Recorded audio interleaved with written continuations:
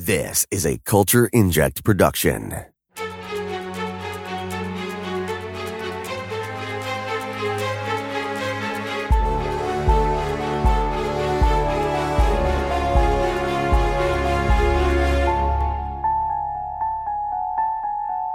Hello, everyone, and welcome back to the Nevers podcast. This week, we are jumping back into the illustrious, dangerous women of the Whedonverse with part 2 of the Monstrous Women of Buffy and Angel. Just want to remind you folks to follow us on our website at hbothenevers.com. We are on Facebook, Twitter, Instagram, and YouTube at HBO The Nevers. Please stream and download the Nevers podcast on pretty much all podcasting apps that you can find, especially iTunes, SoundCloud, Spotify, Stitcher. We also have a Patreon.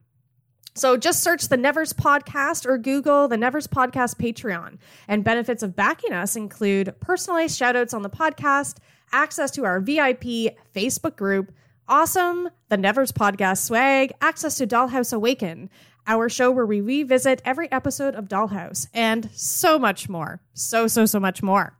But folks, before we jump into this monstrous episode, we really have to thank here over at the Nevers podcast our brand new Patreon supporter. Their name is Lady Merlin, and we adore you. Thank you so much for your support. Again, thank you to our Patreon supporters, because without you, we'd be living in the dark. So let's catch up with everyone. Today I have, as my co-host, we have Gina, Heather.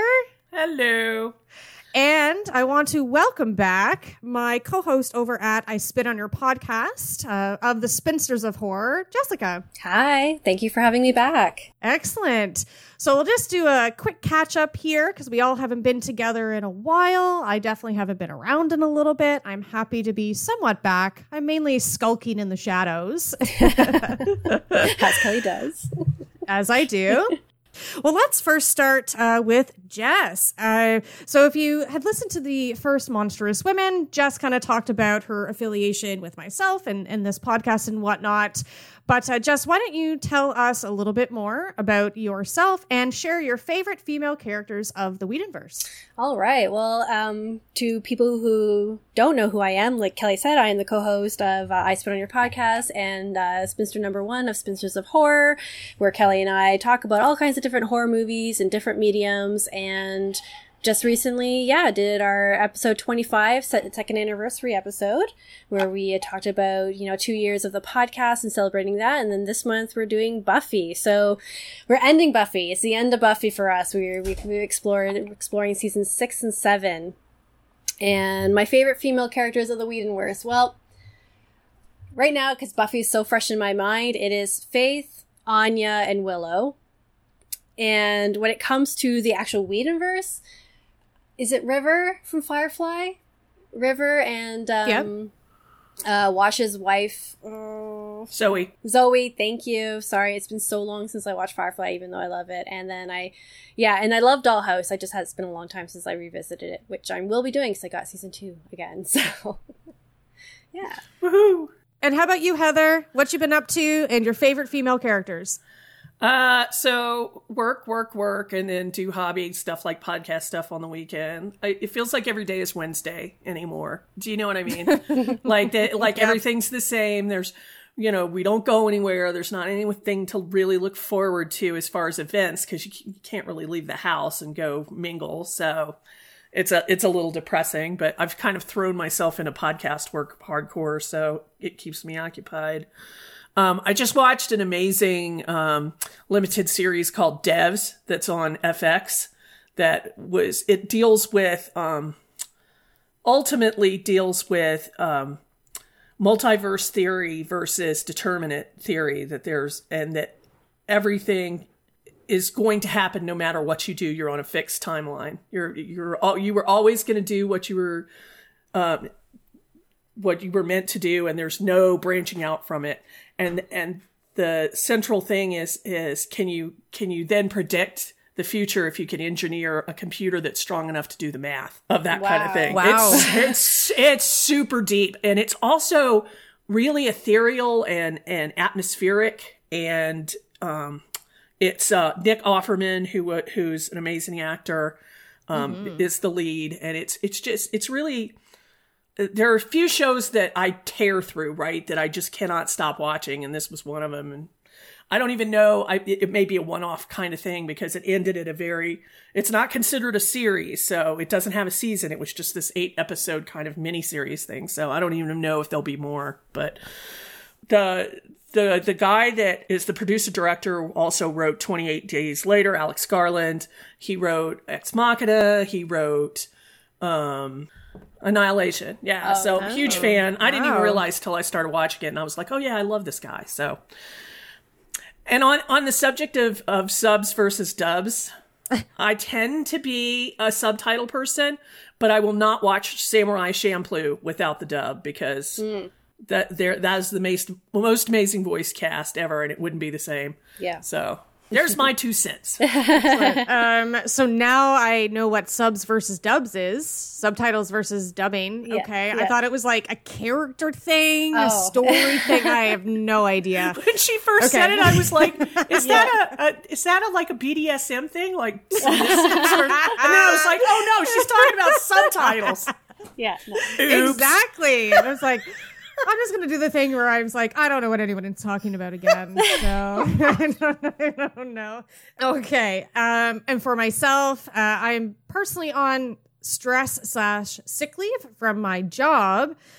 So that's why I haven't been around, focusing on feeling better, stop having anxiety, and get back to being awesome. I blew through a rewatch of Hannibal, and hot damn, that show is incredible inside and out. So much. I love the forensic science, the psychiatry, the psychology. It's so beautiful and lush to watch. The casting is ridiculous. The acting is brilliant. And the only thing that I would say that I'm sad about is that there should be way more Gina Torres. Holy moly, was she underutilized? Yeah, so very, very small role, but yeah, the female characters I love so much in that show. I really wish there was more of her, though. Holy moly, Gina Torres. Hannibal's next on my list now that I've finished Devs, so. Yes, please, definitely. We'll chat about it. It's just ridiculous, and it's so graphic, and it's so violent, yet it's so stunningly beautiful.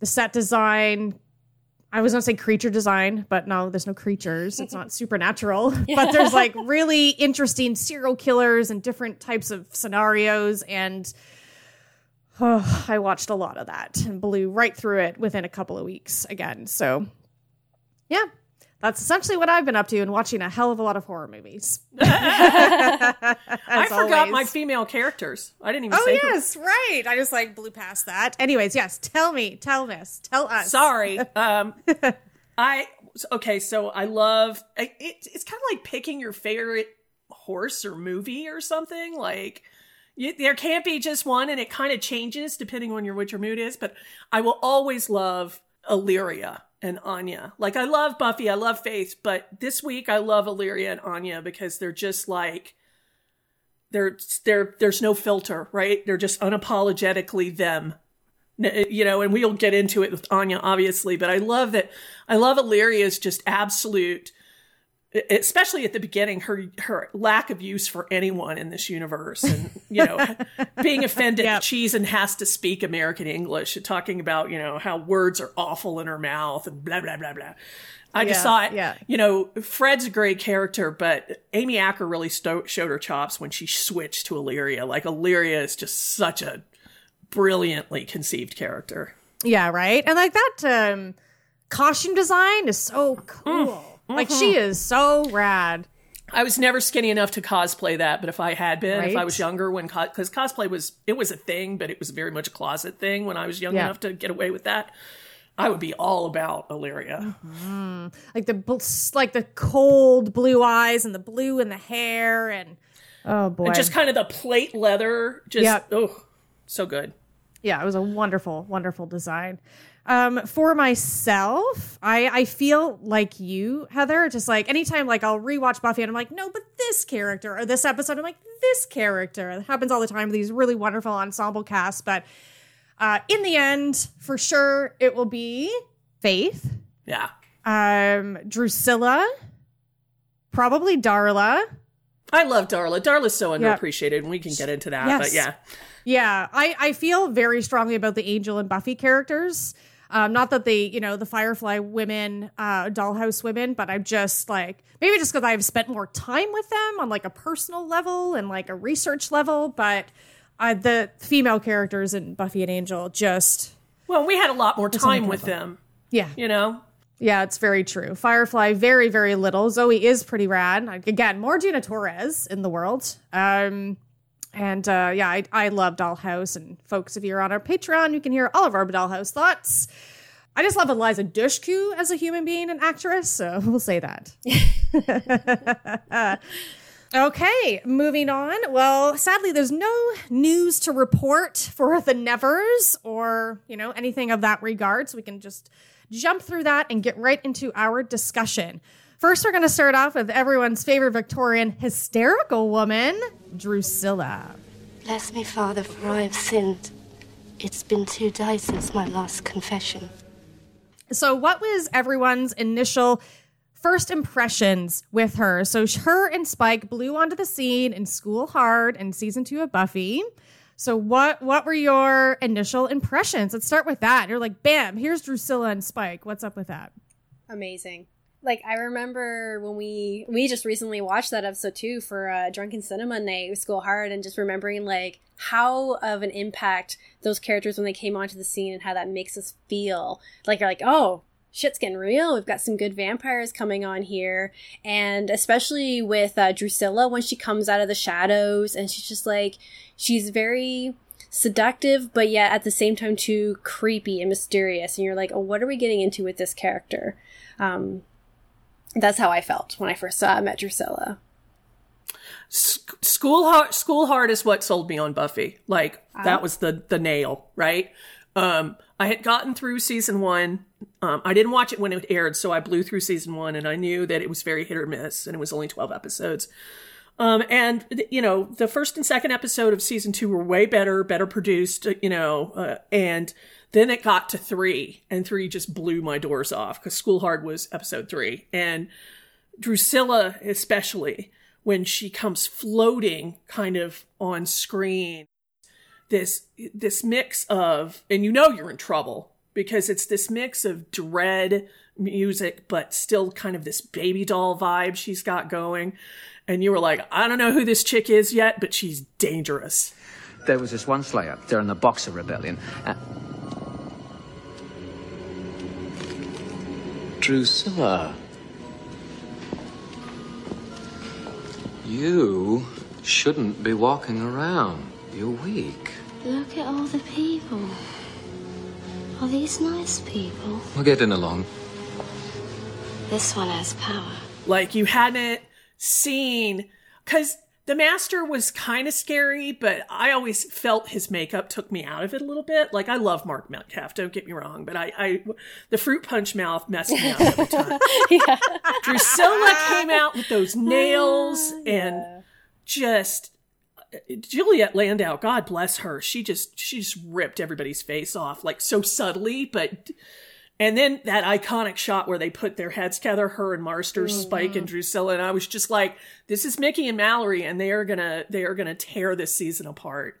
And I'm here for it. You know what I mean? Like, it was just that whole episode and her putting that perfect foil of innocence, but that that's not what it is. Like, she's innocent and she's crazy and she's deadly, and oh, here we go, right? It was just great. It was great. Like Jess said, like, shit's getting real. What is this season going to be? Well, they become agreed. They're the Bonnie and Clyde of Buffy, of the Buffy series, absolutely. Right? Yeah. I love that you said that she like floated into the scene, which is exactly what happened. She's like, there's this ethereal presence and she kind of just appears, and it's incredible. Yeah, the two of them definitely have a wonderful chemistry as Drusilla and Spike, in that you know, building that relationship together and that danger between the two of them. But I really love how you pointed out that, yeah, Drusilla is the one with the power, you know, and he's kind of like her, you know, that the keeper in the sense that, like, when she regains her full power again, she will be this force to be reckoned with. And that's what I love too, when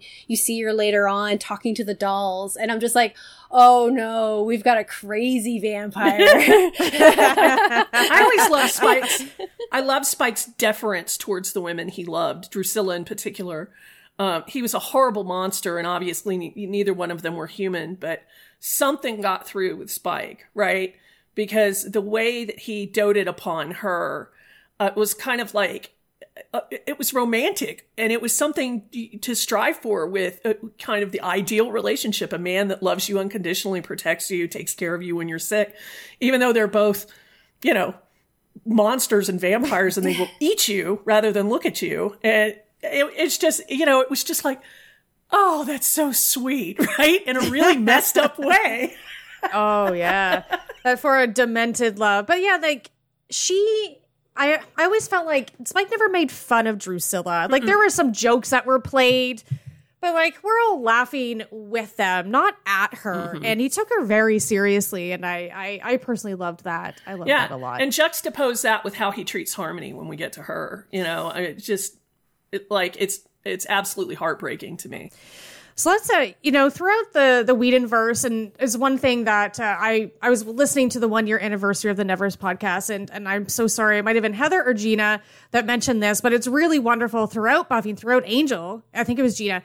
We talk about, like, we continuously learn stuff about our characters and our villains. Like, by the end of the show, there's still stuff to learn. So I feel like you really need to watch Angel and Buffy to get a fully well-rounded understanding of every single character in the Buffy and Angel verse, because you're going to learn stuff about different characters in Angel that you didn't get through 7 seasons of Buffy. So you really need to watch both of them. So origin stories that have been, especially with Angel and Spike and Drusilla and Darla, have been speckled throughout all of Buffy and all of Angel. So origin for Drusilla, I find devastating and fascinating, and it just shows how mean and jealous was. So why don't you three talk about kind of like the origins of Drusilla? Like, you know, she was this religious virginal woman, young woman in Victorian age.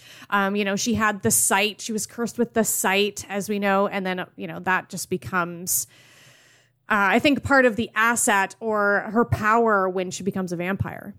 I feel like Drusilla was very lucky that she wasn't born in Darla's time, or they would have burned her at the stake. Yes. Yes. Yeah, they would have accused her of being a witch, yeah. I don't think we ever understood, and I was thinking about this when I was going back through your writings, Kelly, how her power was perceived by her family, her church, that kind of thing. It was just stated that she had the gift, right? But it was so clear that Angel was so fixated on corrupting this poor girl. And they don't get into details except to say that he killed her family and tortured her, drove her mad, and then made her a vampire. I often wonder how long it took. I mean, I know that's sadist, but I want more details about that, because they always allude to what an artist Angel is in the art of the kill. Like, he's, you know, in this, you know, Sun Tzu of, if what have you, of the art of, you know, being a vampire and drawing it out. He's the pleasure principle, right, of murder, I guess. And poor Drusilla would have had no idea. She would have been sheltered. She would have been, you know, she would have been lightly schooled, and most of that would be teaching her manners and needlepoint and art, and depending on what level of the society she came from.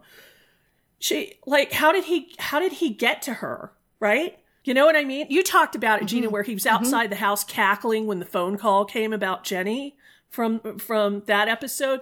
That must have been the same thing for him. He must have done things and then left them for her to find them, for her family to find them, and picked them off one by one. And just, I can't imagine in that era, what do you do when you're a young woman like that and you're powerless, and the cops are, you know, they're not going to believe you. The church is not going to believe you. I mean, Well, was Drusilla not in a covenant? Like, she was sent to live with a bunch of nuns because she started to go mad, like, and her family were concerned about her. And I felt like what happened to Drusilla, like, happened over years. Like, Angel was like, he got fixated on her and was like, "You're so pure, you're so virginal, you have this gift." And I'm wondering if this all happened to her around the spiritualist movement, you know. And he's like, "I'm just gonna mess with you." And then over years, you know, driving her slowly mad and saying that she's put into a covenant thinking that God's gonna save her. She's fine. And then he just like, you know, there is no God. I'm your God now. And destroys her. Sorry. I went to kind of went to a Hellraiser motif there. Like, I'm your God now, Angel and jealous. And then. Well, yeah, but it's very true though. Very true. I don't know about her ever being put in a convent. I don't remember. I can't really, yeah. Maybe that was just, she's dressed. No, I think that was briefly mentioned. It may have been after her. Yeah, good memory. Like, speaking of trying to be safe, maybe that was her last resort to try and... Well, she has the gift. She would have been able to see what his true nature was. So she probably would have been right away been like, "You're a monster." And that probably would have, if knowing Angelus, would have really upset Angelus at the time. Like, "Oh, you think I'm a monster? Let me show you what a monster is." And that's his fixation on her that way. So, because, yeah. And isn't it that... So, Angelus sired Drusilla. He also sired... Spike as well, right? For Drusilla? Or Drusilla sired Spike. And I think that was just a convention of when they brought Monstrous and her on the show, Juliet Landau, those characters. Yeah. They weren't going to be long term. And I think they decided to switch it up. And the explanation has always been that Drusilla sired Spike, but Spike's statement towards Angel in Schoolhard was more of him being his master, as far as teaching him the ways of being a vampire. Right, he calls him his Yoda. Now, I'm sure they meant at the time of writing that Angel was his sire, but then they retconned it. Oh, that makes sense. Yeah, because they're kind of like a family, right? Yeah. The four of them, they were like for hundreds. Yeah. I wonder if Drusilla, if that's her real name and not just like her vampire name, if she was the one where Angelus killed a puppy and left it for them. Because we know there's that story of Angelus killing a puppy because he's all about the hurt and not the kill. So did he do that to Drusilla? Because that would be very Sounds like one of his party hits, right? Woman. Like, how do, what's one of my go-tos? Kill their pet. Yeah. Yeah. Gosh. Not gaining any points for Angel on my end over here. Well, there's Angel and Angelus. Angelus did all the bad, terrible things. But that's why I find it so fascinating in season 2 of Buffy. Like, I've mentioned this before in this podcast. Like, I feel like Drusilla is the worst thing Angelus has ever done. So I love getting into Angel's mind when it comes to Drusilla. Like, how does he see her? And yet part of him, I feel like, is still very fascinated by her, even though he's Angel. Because obviously Angelus still lives inside him. So, and he knows her so well. Well, Angelus does, but Angel does too. So it's, I don't know. It's interesting to say that. So we look at Drusilla as a vampire and she is mean. She is crazy. She is all these really dark things. And then we're like, okay, well, she was this pure virginal woman, but wasn't that something that was a part of her anyway? That's something that Angel helped to bring out in her? Like that darkness that's all within us, right? That, he was just able to be like, oh, if you think I'm a monster, I know you're a monster as well. You're embracing the monstrous woman within. So I'm just going to bring that forward, and show you what you really are, right? Yeah. I think that they talk about, for as much as they talk about it, it's not a person at all. It's a demon inside a human skin. But our established characters have let us know that whatever comes out when they were a human as a vampire was part of them. And there's a tie there. Because if you look at Spike when he was William Pratt, I mean, he was full of love, but he was such a mama's boy and so soft-spoken. He wanted to be a poet. He was nothing like Spike, except for the fact that he held on to that reverence for women, right? That, you know what I mean? So, yep. But Drew, I think by just the prospect of her, what am I trying to say? Of her having the sight that has carried over into her vamp part has And whatever, Angel did to her clearly drove her insane, and that carried over as well, is all part and parcel of the madness he bestowed upon her, right? Mm-hmm. I'm forgetting the episode title in Angel season 2, but it's so messed up when he's literally, it's before he's turned her into a vampire, and they're like in an abandoned church, and like Darla and Angelus are about to like have sex, and they're like kind of rolling on top of each other, like next to Drusilla, and it's like, ooh, man. Like, that was, like, one of the last things he probably did before he turned her. Like, imagine all the other things he did. And that's messed up. But I love it.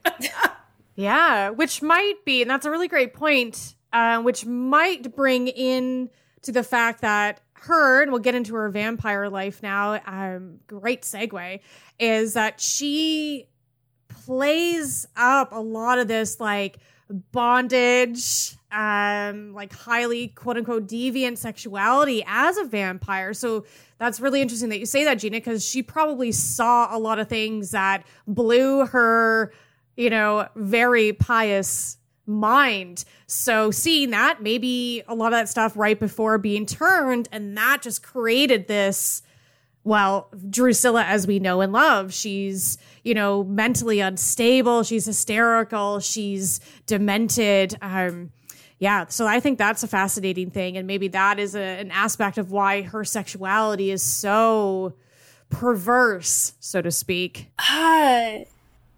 I was going to say, I'm like, is it really perverse? I think like Drusilla straddles between both being perverse, but also trying to still keep that virginal aspect of her, right? Because she still dresses, she plays with dolls, all her outfits are very virginal, if they're even black, like, right? She's like the black virgin type thing. Yep. But yeah, she does kind of give into, like, she always makes a reference that she's like, kinky, like biting, and she's all into like, I'm into biting and all that, interesting stuff. But she's not like, when I want to think of like characters like Anya or Harmony, when they refer more to like BDSM stuff, like Drusilla was not, I don't feel like she was that overt to it. But she was also interesting too, that she seemed to want to always go with different men. She didn't like to be held down by one person, and you didn't realize that until later when she runs off with a demon, right? That she's just like, she doesn't want to be, she wants to explore, but she also wants to keep this innocence about her, this dark innocence. Yeah, I love that. That's really interesting. Cause maybe she's only like super kinky with like, not everyone, like specific people. I feel like obviously with Spike and Angel, in What's My Line Part 2. Particularly Angel. Right. What's My Line Part 2? The hottest thing ever. When she's like tying Angel up. Oh my God. And like torturing him. Oh, the candle wax scene, right? Oh my God. And then when Spike walks in and that tension between them three. Oh my God. See, I told you we'd get here. Yeah. Hottest thing ever. And I think her flippant attitude towards, especially when you saw it, drove Spike crazy, right? That she would, not just running off with the mucus demon or whatever, with the antlers, right? But even when Spike was in the wheelchair, right? And Angel was Angelus, and it was clear that her loyalties shifted like the wind because Spike wasn't interesting to her anymore. He wasn't powerful. Right. And Angel was in control of the situation. And so she wanted to be close to that light, right? And poor Spike was just like, but she clearly in her vampire thing wanted, if you weren't completely 100% dedicated to her and able to wreak havoc, she was out. Yeah. So when to bring back to Jess's point, when she left him for the demon, she had realized through having eyes, first of all, and having the sight, that Spike was in love with Buffy. Yes. And she couldn't have that. That was not cool. Can bang other people, but be in love with each other only. Well, like, exactly. Having the sight and stuff like that too, she would always realize too that Buffy would be Spike's end, right? So that would essentially be Drusilla's end if she keeps any kind of association with him. A thing that I really loved about, and what was really fascinating about Drusilla as a vampire, And Jess, you said it so well, is that like when we first saw her, like, she's dangerous, she's going to be powerful. Like, what is this woman all about? But up until this point, we've had only seen one vampire be able to mesmerize anyone. And that was the Master. And he's 1,000 years old. So in your mind, you're thinking like, oh, you develop more powers the older you are. You become more powerful and interesting and just well realized as a vampire. But she's able to do that, and nobody else, well, even since then, it's been the Master and it's been Drusilla that's been able to mesmerize victims. And that's fascinating to me.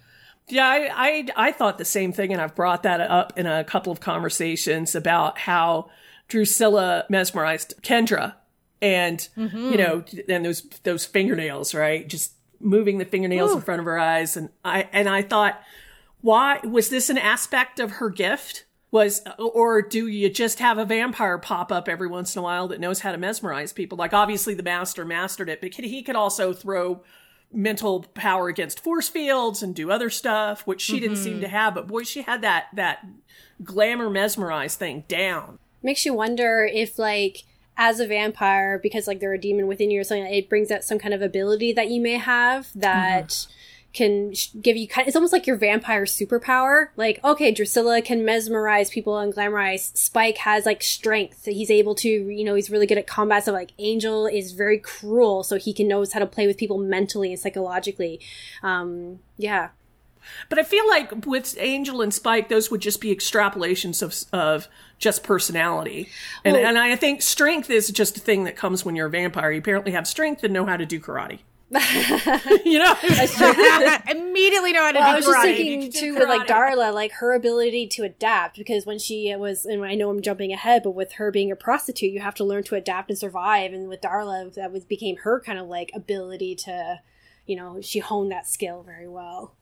What if Angelus knew that was like a power that vampires could have, but maybe they had to kind of like own it and learn about it and practice it? So maybe what if he wanted Drusilla to be able to do that and kind of had a feeling that she would be able to, And I don't know, now I'm imagining like him, like, it was all part of his plan, diabolical plan. Yeah, it makes you wonder about this whole vampire lore. I think clearly if he was looking for that, he knew that seers existed. If they do exist, an aspect of a seer's gift is to be able to mesmerize or glamour people. So right. Plus, he never probably got his hands on one, so it was like a total kink to torture a seer. Do you know what I mean? Yep. Oh yeah, that's very Angelus. That's very on brand. This episode of the Nevers Podcast is sponsored by Dead Good Teas, aficionados of the sci-fi and horror genre and creators of premium heavyweight t-shirts and hoodies that are built to last. Dead Good Teas ships worldwide, so whether you're braving the Arctic winds of the Yukon or strolling the beaches of beautiful Thailand, Dead Good Teas has you covered. Thank you to Dead Good Teas for supporting quality podcasting. Start shopping today at deadgoodteas.co.uk. And don't forget, you can follow them online at Dead Good Teas. Hi, I'm Darla. Should we move on to Darla then? Since we kind of segued into it? All right. So Darla, one of my other favorite vampiric women. Again, to fully understand Darla, you got to watch Buffy and Angel. So she is our prostitute. So we're going to go into our initial impressions, but she is the very first vampire that we see when Buffy the Vampire Slayer starts. And like, that's huge. And I feel like sometimes I forget, and sometimes a lot of people forget that she was the first one that we meet. And she is the one that she like set the tone and the themes for like the whole show. And that's huge. And so important and so incredible to it. So everyone's first impression, which essentially is the first episode of Buffy. With Darla, I didn't realize that she would have such an interesting backstory, and I feel like she got killed off way too early, in my opinion, because like Kelly said, you see her in the first episode, and you're like, oh, she's just one of the Master's like lackeys, and he just works for him, and then she just dies so quickly, and then as you continue watching Buffy, and you learn more about Angel's story, and learn that how she was like his sire, and she was so important. She was the next most powerful vampire to the Master. And I'm like, oh, really? And then I know I didn't watch all of Angel, but I know I've seen some episodes where she comes back and stuff like that. And I was just like, so why did we kill her off so soon in season 1? I want to see more of Darla. So At first, I didn't think she was. I thought she was a nobody character when I first saw her come on, and then she died. I was like, okay, you know. But then I learned more about her. And I was like, wow, she was, you know, an opportunity lost. I found, which is probably why they brought her back. She was much more fully realized in Angel. She, when she was in season 1, I found her, and she was meant to be a trope. She was meant to be the innocent blonde girl in the schoolgirl outfit, you know, is going to get taken out by something because she's the victim because she's transgressed, right? Yes. She's running around with a boy and of course that, you know, flips it on its head, which to now sounds cliche, but back then it was, you know, in 97 when the show started, it was groundbreaking, right? Yeah. But she remained kind of this childish, churlish, you know, dyingly devoted to the master and doing his bidding, whereas they totally flipped the script in Angel where she became this kind of powerful matriarch figure. And I enjoyed that Darla so much better and she got the job done. And she showed that in her own way, at least in Buffy, she was, you know, a powerful female character and a monster, but the Darla and Angel is just such a symphony of contradiction and power that and emotion. Yeah, absolutely. Ooh, beautifully said. Oh my God. How do I follow that? So I first watched Buffy in 2011 and I have such a weird past, but I feel like that's when I really started realizing that I was a feminist. It's sad that it took that long, that I was in college, like my senior late year. Than never. Ooh, it's true. It's true. So, when my friend was like, we need to watch Buffy, and I was like, sorry, I don't watch TV shows. He's like, please just give it a chance. You'll love it. I'm like, sure. And when it started with Darla turning into a vamp and just freaking killing that guy, in my head, I was like, wait. Is this real? Is this? And I was like, there's no way that this is going to be the most feminist thing that happens. And then that's it. And then I'm not going to like the show. But I think it, like Kelly said, it's the perfect way to start Buffy. And it just blew my mind. And weirdly enough, I watched the first few seasons of Dexter before Buffy. Dexter was my first TV show, which is weird. So I love Julie Benz. Yeah, ever. I have a weird past. I was going to say. My parents just didn't show my sister and I things. They were kill your TV types, huh? Yeah, pretty much. Like, yeah. But, so I love Julie Benz, and then I was just so happy to see her. And again, I love villains. I was just so happy to see her kill this guy as a vampire. I was just like, okay, maybe I'm gonna love this show. And yes, obviously in Angel, she is a lot more realized, but I do love her so much in the episode Angel in season 1 of Buffy. Obviously, finding out about her and Angel's past a little bit, I was like, ooh, this is so dark. Look at this kind of love triangle. Like, and I know we just talked about Drusilla, but I love the fact that she alludes to wearing a Catholic schoolgirl outfit.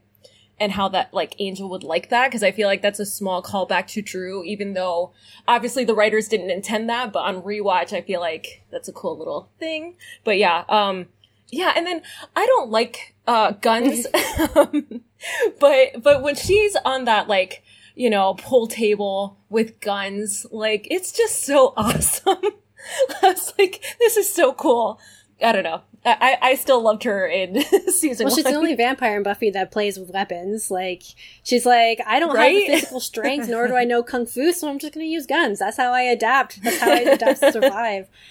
I mean, let's be fair. She was always the pragmatist of the group, right? A vampire allowed her to do the things she really wanted to do, which was eat, drink, be merry, have the finer things, wear the latest, she always wore the latest fashions for the period. Like, she was into the luxury that being a vampire afforded her. And I look at it and I would like, of the three, I would be the most like her. I would be like, you know, let's eat people and take their concert tickets. Yeah, exactly. You know? Oh, yes. Living the best life.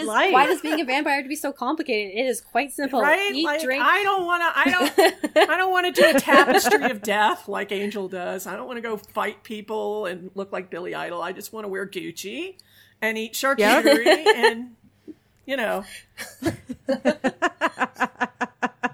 I love that. It's so perfect. So her origins, as we know, she was a sex worker in the Baroque period. And Jess, you brought up a really wonderful point, which I'd love for you to elaborate on a little bit, is that if Drusilla was alive during the time of Darla, or that's her vampire name, we don't know her human name, that she would have branded as a witch. So do you mind elaborating on that? Well, it's just like there were, of Darla's time, you're either two things, or, well, you're either a wife or subservient to a man in some way, shape, or form. You know, you're property, always property, and you're either a sex worker, and then if you had any kind of special ability or anything that made you odd or seen as strange, you were a witch.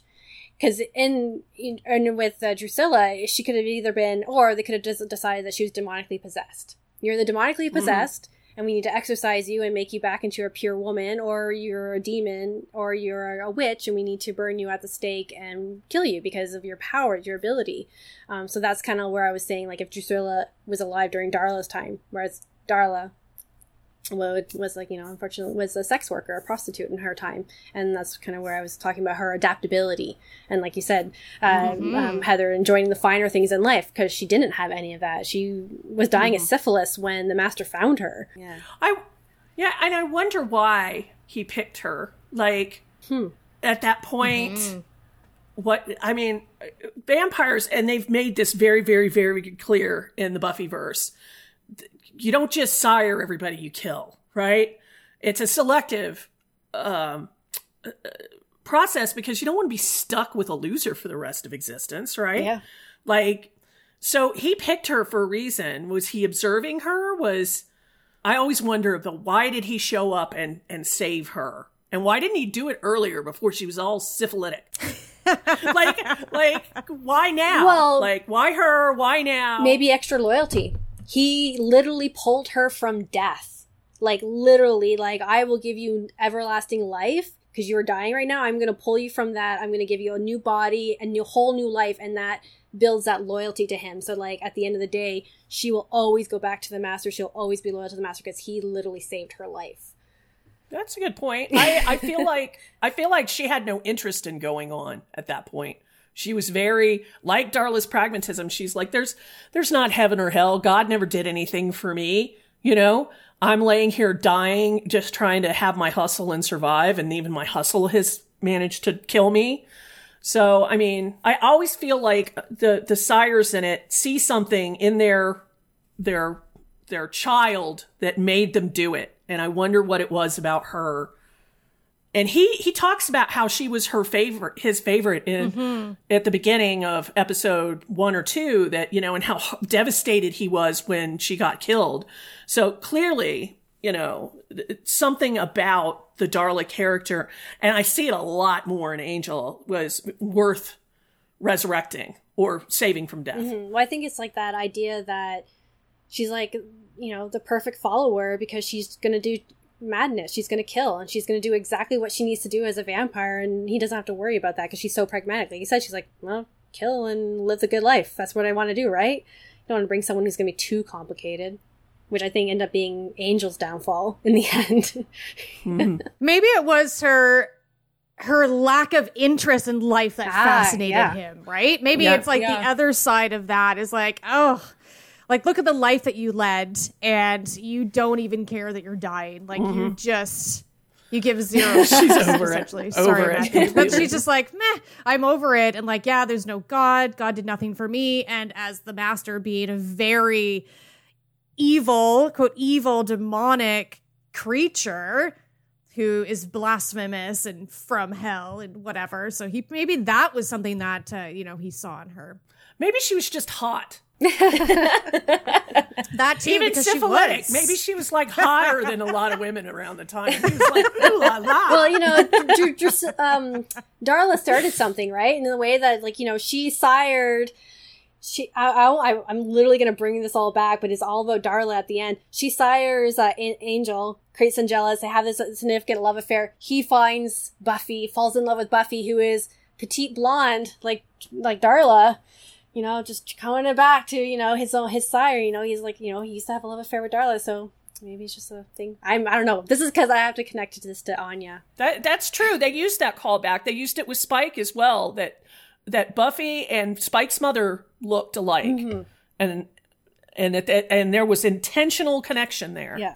Whoa, I've never thought about that either. My mind is being blown. Like I've read in a number of places that his mother was meant to look like Buffy with the long, flowing blonde hair, and because that was his connection to womanhood, was his his view of women and femininity was his mother. Yeah. I feel like also, I think all of you guys are right when it comes to why the Master hired Darla. And Kelly, you bring up a really interesting point. Like, since she was done with life, maybe the Master thought like, ooh, then she's gonna love being a vampire because it's gonna be completely different for her. Like, if she hates this life, she's gonna love this. Or maybe she'll hate it. She's gonna love death. Yeah, she'll fall in love with death. Or maybe she'll hate it. I think that's the problem you run in with all vampires, right? It's like, well, I could sire this person. I think they may want to like this and enjoy this, or they may not and hate it and be trying to kill me my whole life. Who knows? Take the risk. Yeah, and I mean, clearly, once she transformed, she reveled in it, right? She spends the whole time she's back being human and Angel bemoaning the fact that she'd rather be dead than not be a vampire. She's so miserable in human form again because it was nothing but misery for her the first time, right? Whereas she enjoyed the finer things like we talked about, but her and Angel made a point of talking about how they slipped around Europe and did whatever they wanted for hundreds of years and didn't draw attention to themselves because they didn't want to ruin their lifestyle. The biggest thing that can happen to a vampire is having a torch-bearing mob after you, right? And that happens a couple of times. So when they take Spike on and he keeps drawing attention to them, it's problematic because it messes up their almost human lifestyle, except that they have to go, drink blood. Agreed. I'm called back to that time, and it might have been a flashback in Angel where, that torch wielding mob chasing them into like a barn, and she's like, I'm not gonna sleep with the cattle and the hay. And Angel doesn't, like, Angelus doesn't care, and he's like, well, we're gonna be safe, like we have to protect ourselves. She's like, no, see ya. Jumps on a horse and leaves. She's like, no, I'm not doing this. I have better things to do. This is not how I'm gonna live my vampire life. I deserve better than this. And I love that she believes that in herself. She's like, I have agency now, and I'm doing what I want. Yeah. What was it? Did any of you see Drugstore Cowboys? So it's a adaptation. It's a Gus Van Sant movie. It's an adaptation of a book about a gang of people that go around knocking over pharmacies in the 70s or 80s and to get pills, right? And this is not now during our pill epidemic. This is in the past. And it's Matt Dillon and Kelly, I can't remember her last name, but at one point he gets sober after they had this huge crime spree, and that's their lifestyle, right? Much like being vampires. And he's like, I gotta get clean. I can't do this anymore.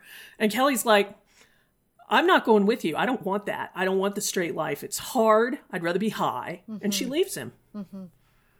And I'd seen that movie before I had seen Angel, and I was like, God, that's agency. That's when you're like, I don't care what my man's doing. This is what I want to do, for good or bad, self-destructive or not. She was like, nope, I'm out. Dara. Self-preservation. Exactly. Darla played in a man's world, and it literally almost got her killed, right? It got her diseased, and she had no life. She's like, nope, this is my life now. I'm not playing the man's game. Like, this is what I'm doing. She also loves Angelus in her own way. Like, it's not the Spike and Drew love, but like, when Angel got a soul, like, she was kind of pretending a little bit with Angel, like, back in the day. And that's also kind of interesting, too. Like, why wouldn't she just, like, turn him away completely?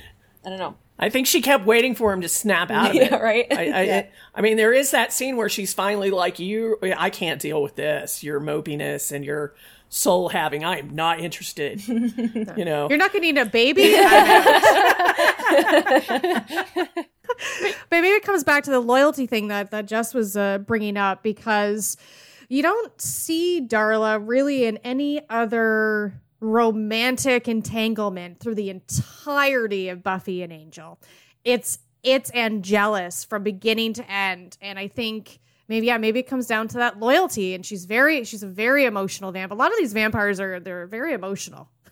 she's incredibly emotional, and she's driven so much by those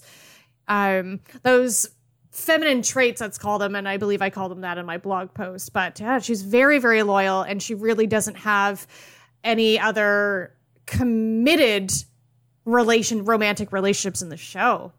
I also feel like, if on the pragmatist note, I think in a way her and Angel were very similar. They lived very dissolute lives in the real life.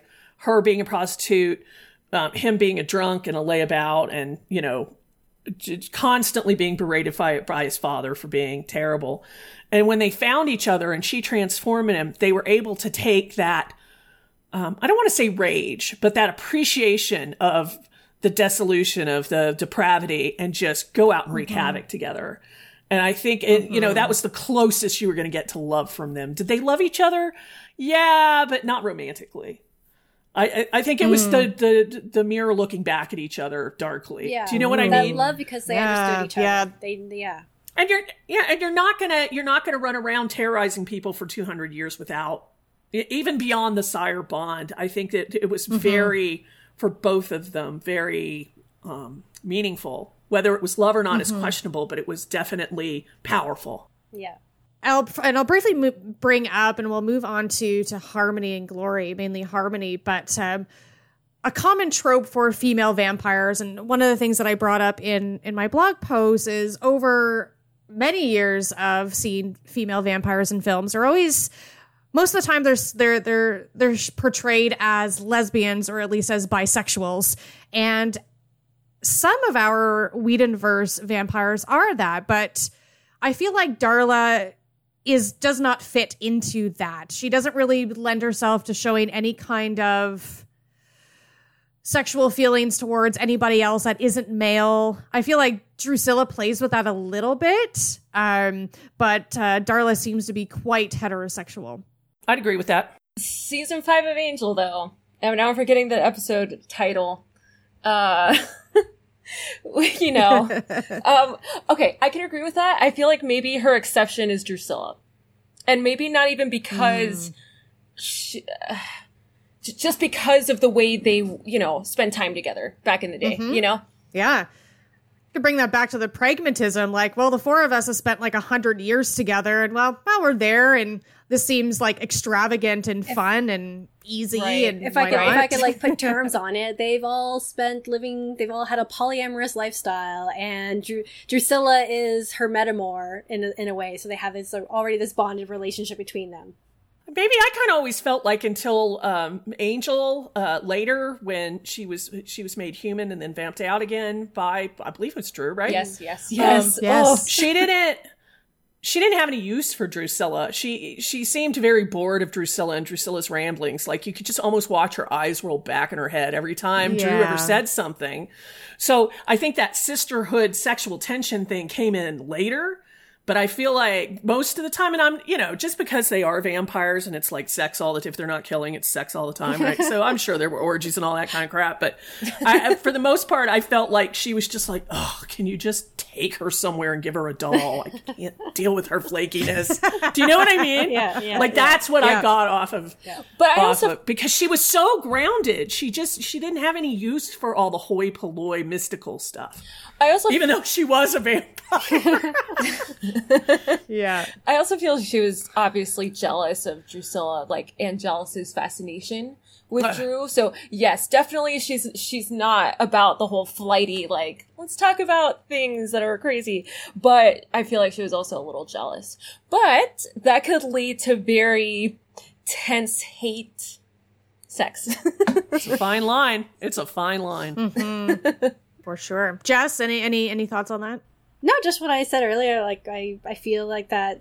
Well, I think it brings us to an interesting point now in the sense of talking about Harmony, because we see Harmony and Drusilla interact with each other, right? And these are both the other women of Spike. Mm-hmm. Yes. All right. Well, let's get into Harmony then, our blonde bimbo with a dash of Glory, just because she kind of fits into that blonde bimbo, unassuming, unexpected villain. Harmony, hey.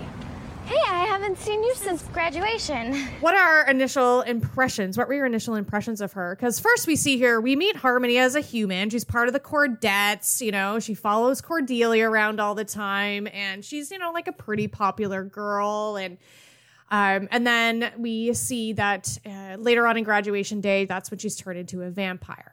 So what were your like initial impressions? Did we think anything was going to happen with Harmony? You know what? Yeah. Tell me about that. For me personally, looking back at it, I'm like, Gina, you're dumb. But for me personally, at first, I loved Drusilla so much. So then when Harmony was in season 4, I was like, man, I'd rather like Drusilla be here. Like, and I understand now why that's not a good choice. But at first I was like, this sucks. Like, but I love Mercedes McNabb. She's such a great actress. And I love the, like, I'm a popular girl kind of character. So, like, it wasn't against Harmony as a character. It was just my bias of my love for Drusilla. That was my first impression. The very first time I ever met Harmony, I saw her and I was like, hey, that's the blonde girl from Addams Family Values too. The one that went to Addams like, I'll drown you. Anyway, and so then I was like, so to me, I was just like, oh, she's just a minor character who we're going to see every so often, who's going to play off of Cordelia and help us to realize how much Cordelia as an individual has grown through the series. So I didn't pay much attention to Harmony. And then when she showed up as a vampire and had a little more to do in the season, I was like, okay, well, this is interesting. We're seeing a different type of vampire. We're seeing a new vampire. We're seeing what is it like to be a girl, a woman being just turned into a vampire and doing her thing, right? Because she's no longer popular. Like, I'm like, how does she deal with having her family and explain to them that she's a vampire now? Like, where does all that go? And then, of course, we see the, you know, relationship develop between her and Spike. And I was like, oh, that's unfortunate. Yeah. How about you, Heather? You know, Harmony was, you know, just another mean girl to me at the beginning. And it was one of the those things that I had to learn about how the Whedonverse works, is that just because they seem ancillary now, like Jonathan, right, like many people on the show. Yep. If Joss likes you enough, you may be getting a reoccurring role, a reoccurring character. And I think that happened with Harmony. I think, especially in the moments where Cordelia needed to be alienated, or, you know, they introduced Anya, she was part of that clique. And I thought that, especially one of my favorite episodes is actually an Angel, where they play Perfect Day, and it's Harmony getting ready to go to work, and her apartment in LA. And one of the things that always bugged me about her is, who was her sire? It must have been incredibly lonely not to have another vampire to run with. She was just kind of on her own. But she was as Harmony, she was delicious as this vapid, running crew with the mean girls. And then when she became a vampire, she wanted to keep, and you put it so great in your blog, she wanted to keep that human aesthetic with her, the girliness, the pinkness, the unicorns. She still wanted to be, and she was such a sexual creature once she was a vampire as well. And, but she was still just ravishingly beautiful and very acutely aware of her femininity. Like, she wore it like a freaking, pardon the pun, cross, right? Like, she was like, I am pink and girly and I will eat you anyway. Like, yes. Which is awesome. Yes. I didn't realize it too, thinking of her origins. Like, yeah, that would have been so lonely. Like, poor Harmony was like made into a vampire and essentially abandoned, so she had to figure out how to do this all on her own. Yeah. Yeah. I don't know what, I mean, you see her get it at the end of graduation day, but you don't know what happens to her sire. It was just anonymous. Yeah. So he could have gotten some rando. Yeah, some rando dude. Like it's almost, now that you bring it up, it's almost a parable for her.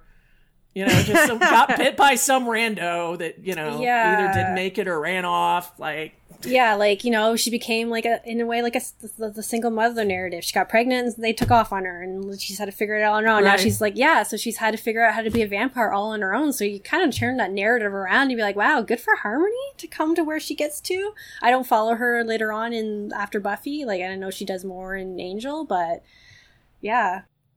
Yeah, as a vampire, let's talk about, Harmony as a vampire. And you made all of these such really wonderful points, but what I love about Harmony is that aesthetic transformation. And I love transformations. And I feel like hers is the most dramatic out of Drusilla and Darla and herself, Harmony, because if you look back at old Harmony, like Human Harmony episodes, like, yeah, she's running with the Cordettes, but I don't know. I feel like she was very beige. She was a very beige mean girl with like maybe some plaid, and her hair was always very straight with the headband. Not a lot of makeup. She becomes not a lot of makeup. And then she becomes a vampire. And I said this in my blog post, but like her hair is big and it's curly and wavy and the corsets and the tight pleather pants. And I was like, what happened to you? Sex bomb. Yeah, exactly. Yes. Like classic conventional, big haired, busty, blonde. Right. It was almost like it was Harmony if she was Buffy, and then Harmony if she was Faith. What is it? Willow called Faith a slut bomb. That's yes. Well, it makes you. I was just gonna say, it makes you wonder that she probably thinks like, well, I'm a vampire now, so I need to be sexy because vampires are sexy. Because in our pop culture, like I'm assuming vampires existed in TV and stuff like that in some way. So she probably think, oh, I can be sexy now and do all the things I want because there's no limitations for me. Someone slut shames me, I get to eat them. Absolutely. That sounds like very Harmony. I love that. Femme fatale. Yeah, because it's interesting. Like, obviously, our main character vampires got turned so long ago. So Harmony is one of the modern ones, probably one of the only main modern ones. So yeah, I love that idea of like, oh yeah, vampires are sexy. God, that would be like if you were turned now and you had to like, if there wasn't Buffy the Vampire Slayer and you had to like catch yourself up on what female vampires are through mass media, you would be confused. I'd say, I would say, I think I'm kind of gay. But then we also have like this great reference of what type of female vampire I don't want to be. And it's like, okay, well, this is the 90s and we're all about, like Kelly said in her blog post, girl power now. So it's time to be like, it's all about women and feminism and being like tough and, owning my sexuality and just be monstrous at the same time. And that was an interesting time. I was in my 20s in the 90s and, I was a riot girl and I was in the Seattle scene and all that kind of stuff. And it was a great time because you felt like we were getting somewhere. And then all of that went away and we got Britney Spears shoved up our nose. And I always felt like that was the backlash against us feeling ourselves in the 90s was like, oh yeah, well, we're just going to throw, these hyper feminine, but sexual little girls at you to sing pop songs. And like grunge was over within like 24 hours when that happened. It was super interesting. I guess back then in my brain, they weren't. But maybe because I was so used to it. Well, yeah, I think that was kind of, and it was the aesthetic of Buffy as well, because that was late 90s, that you could be sexy and have girl power. Like, that was the point. Yeah. Like, being a feminist doesn't mean you're around wearing baloney dresses, protesting. Somebody actually did that was a Sports Illustrated model. She turned into a rad film, like flipped the switch and went all the way to the other end of the spectrum and then posed in a baloney bikini or something like that because she's like, I am not meat, right?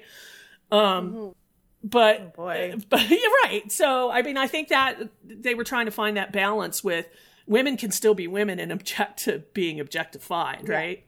And Jess, what are your thoughts on the highly sexual relationship that Harmony develops with Spike? And as you briefly mentioned, which we can totally get into now, that Spike is not kind to Harmony and she's pretty much a doormat, which is really, really sad to see. But I can tell that she's quite insecure.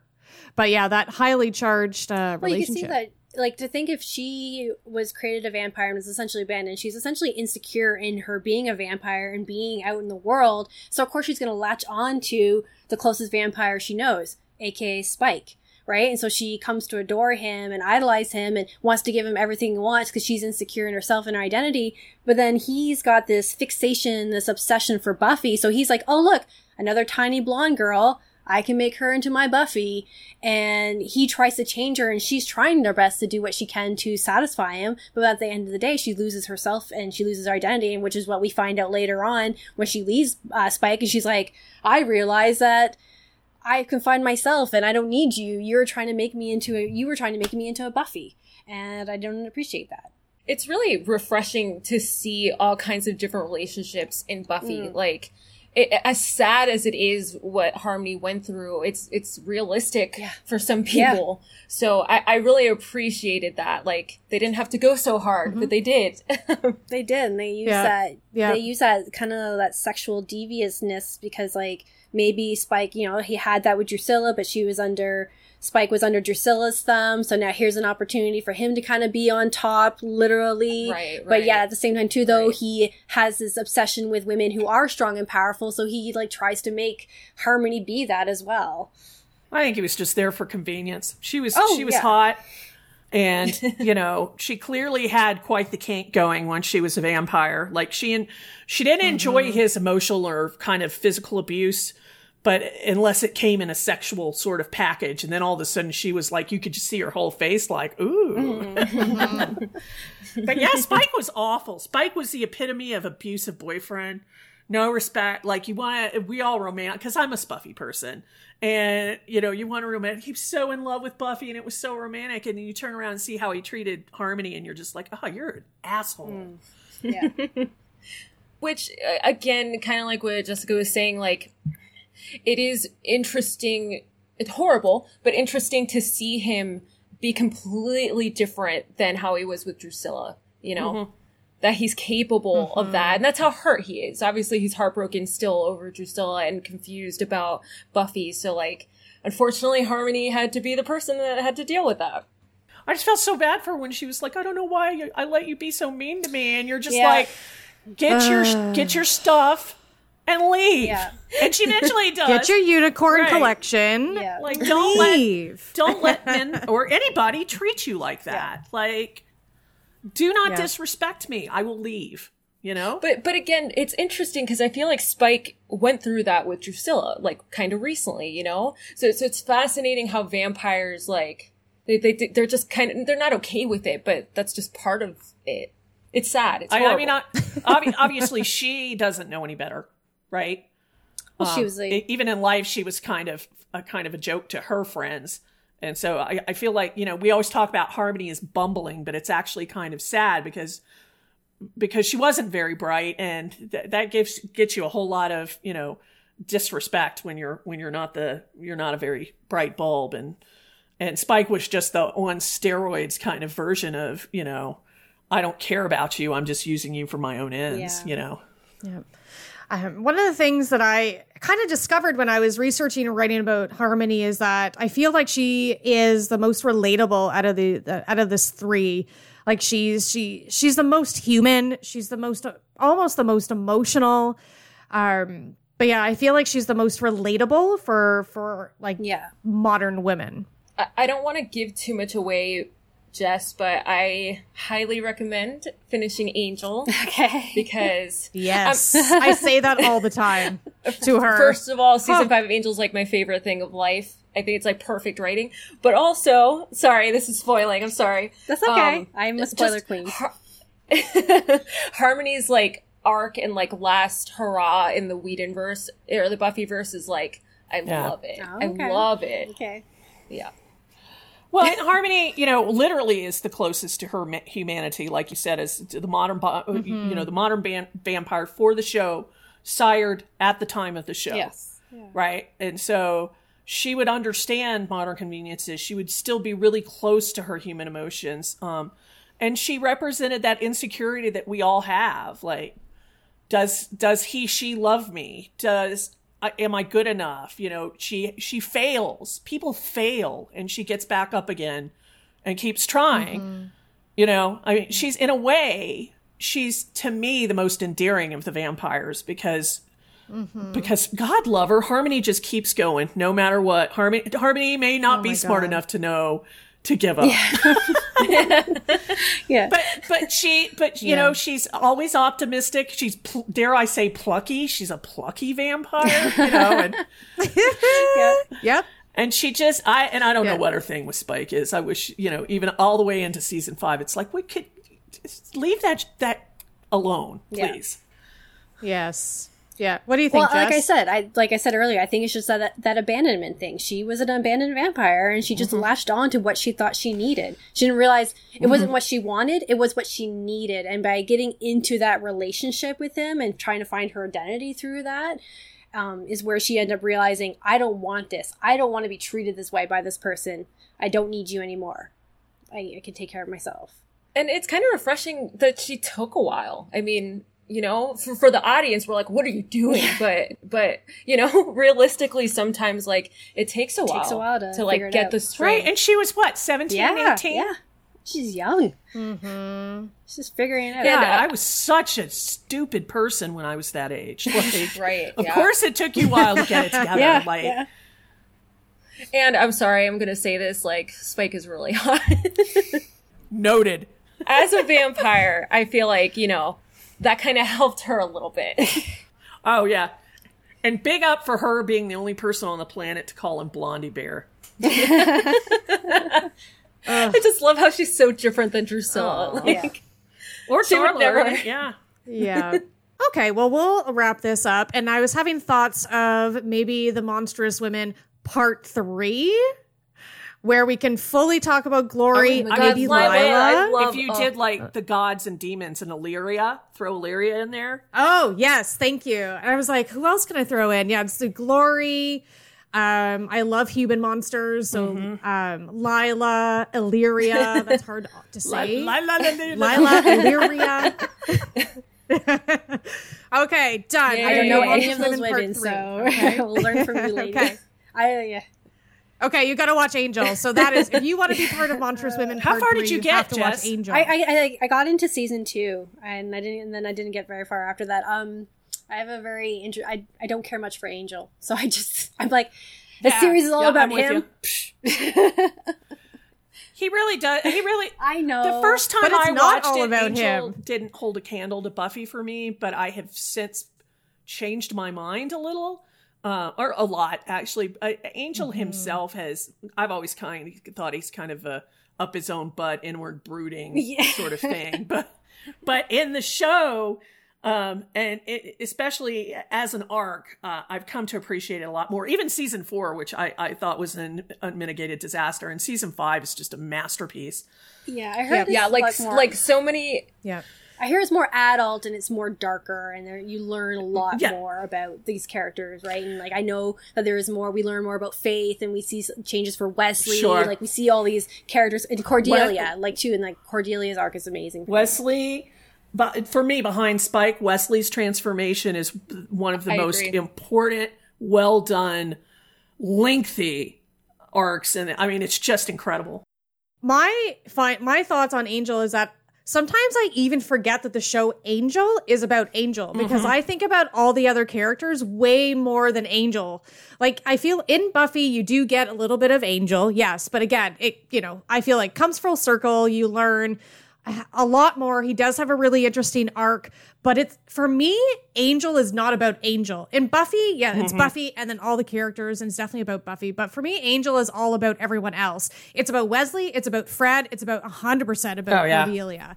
And those 3 characters, that's who I think of when I think of Angel. I don't even think about Angel. For you to say and that. I think that is really interesting. I know. And like, I like Angel, but everybody else is just more interesting, and everything is just way more intense emotionally through all of Angel. It's just, I think it's just so much more compelling, anything that happens to any of those other characters over Well, and the Angel. sensibility of the show was to be noir, to be kind of Batman meets noir for Boreanaz as a starring vehicle. But really, I agree with Kelly. His quest, although it fleshes out as they go along, is very straightforward, right? And all of the other characters rotate around him, but because he's so straightforward and single-minded, everybody else's stories and motivations to me are just as interesting, if not more. Okay. You guys are selling it. You're selling it. Yay. I'm such in the minority. I know this isn't an Angel podcast, but he's like one of my favorites. I just thinking that Angelus is underneath really helps me like love his character. Oh, sure. And Yeah, and that he's trying. It's hard. Oh, yeah. He's like, he left Buffy, that's how much he loves her, and he's just trying to redeem himself. Like, and the fact that a main character won't have sex is really interesting. Yeah, fair enough. Okay, we'll wrap up this section with, well, we kind of already talked about who our favorites were, but do you find these three women, Harmony, Drusilla, and Darla, do you find these women and the portrayals of these characters empowering? Jess. You've put me on the spot. We'll start with you. I am a toss-up right now between, and this is only because of reading the article on Anya and the other women in the Buffy season, and I do find them empowering in their own ways, but then I also find them less empowering in other ways. Yes. And I think it's because they both of them show up in the series Buffy, and they're all showing like these new ideas of femininity and women and all these different aspects, but in some way, shape, or form, they still kind of hold up a heteronormative narrative in the way that their interactions are with their male counterparts, you know, Angel, Spike, how they are treated by all the other characters, right? I love the fact that they're empowering because they uphold the monstrous woman, which is something that is a conversation that's coming a lot now, especially in the horror community, like embracing the monstrous women within us and finding our identities and not shying away from being powerful, and they're empowering that way. But at the same time too, though, they still kind of fall within this, you know, our identity is still some way attached to a man or a master in some way, shape, or form. I want to echo something that the article about Anya said, and performative gender roles, performative feminism, is that there is no one right way to be a feminist as long as you're happy with who you are and you're not partaking in oppression against other marginalized communities. And I think Darla is the most empowering character of the three, because Darla figured it out. Darla had the oppression life and catering to men and the degradation. And when she came back, she's like, I'm just going to do me, and I'm going to do what I like, and I'm going to be smart about it. Like, Harmony tries, but Harmony is new, for one thing, and Harmony's not all there. And Drusilla definitely isn't all there. So I think as far as being empowering and having control of your destiny, Darla was clearly the most empowered, and she owned it. Owned it. And that's why I love that so much. I'm cheering on the inside and kind of on the outside. Yes. That's beautiful. Thank you. Gina. I'm going to say Drusilla. Just because even when she is weaker at the beginning of season 2, she still has all the power. Yes, when Angelus comes in the picture, she definitely gives some of that power away, but Angelus is still so fascinated by her, right? So he wouldn't be the same without her as well. And she leaves Spike, you know? Obviously she cheats on him, but she leaves him so she doesn't take his crap. Then in season 2 of Angel, like, I'm sorry, the best reveal ever is when she turns Darla back into a vampire. My mouth was like dropped open. I never saw it coming, but like, and then we don't really see Drusilla after that, after she leaves. Sorry, spoiler for Angel. We might see her in other ways, but yeah, I feel like she's really independent too. Of course, Angel and Spike are such a big part of her life, but after she leaves Buffy, like, she's on her own. She can do whatever she wants, and I think that's great. Excellent. So, speaking of Anya, which we did not talk about right now, but we are going to segue into our demon woman, Anya. For 1,000 years, I wielded the powers of the wish. I brought ruin to the heads of unfaithful men. I brought forth destruction and chaos for the pleasure of the lower beings. I was feared and worshipped across the mortal globe, and now I'm stuck at Sunnydale High. Mortal. Child. And I'm flunking math. So her origins, and we first meet her in The Wish, and then we kind of see her more in Doppelgangland a little bit later on. But yeah, initial impressions of this character. Because at first, Heather says something really great that like sometimes we see they seem to be minor characters, and then they turn into major ones. So, going from, starting with you, Jess, what are your initial thoughts and impressions on Anya? Well, I love Anya as a character. And what's funny, too, is when I first saw her, and this is once again another pop culture reference, I was like, oh my god, that's the girl who played Brandon's boyfriend and girlfriend in 90210, and da-da-da. He was so, so I was Susan. remembering all that. Susan, right? Yeah. And so I was like, this, and I love it because she, the actress, sorry, I don't know her name. She plays women who are open-minded and speak their mind really well. And I love the character of Anya. I love that we got this vengeance demon who is just so frank and just so opinionated. And then I love that she became more of a character throughout the series. Because, I wasn't sure if we were going to see her again. And then she comes back, and then she's got this whole thing, where she's just like, I have this attraction to you, Xander, and I'm going to follow through with it. Because this is what I do, right? This is what humans do. I'm trying to figure this out. Right? Yeah. So it was interesting having her being a demon trying to figure out how to be a human again, and vice versa. Love that. How about you, Heather? I really liked her character in The Wish. She seemed savvy. She seemed to know that Harmony was a bimbo. And she didn't like how Cordelia was being treated by Harmony when Harmony thought she had the upper hand in the situation. And she was very human in that episode. She didn't express herself the way Anya does when Anya's in just being Anya. And, trying to cajole Cordelia to make the wish. Because she was clearly a vengeance demon at the time. And when it all got turned around and the power center was destroyed, and I thought, I wonder what's going to happen to this character, right? And when she came back as Anya, as Anya, the ex-vengeance demon, I thought, this woman is the id of every woman. She just says what she thinks. She blurts out her carnal desires. She has these dependencies on men that she's not afraid to express because that's who she is, right? Whether we agree with it or not as feminists, right? That's what she wants. She wanted Xander. She wanted, she was, what'd they say, 1,000-something years old? She, her name was Odd, and she had this husband that cheated on her. And can you imagine? Gender roles then, she was just property. She's like a chair, right? So maybe that's still there. She was never, and then she spent 1,000 years wreaking havoc on men. And then the minute she goes back to being human, she wants a man. So I don't know. It's this really odd dichotomy, but I love, at first the first time I watched Buffy through, I was very put off by her character. And Emma Caulfield is a brilliant actress. Thank you. And she's one of those ones that grew on me. And now she's one of my favorite characters. She's hilarious for one thing. Yeah. She's just, one of my favorite parts is when she's telling the joke during Restless.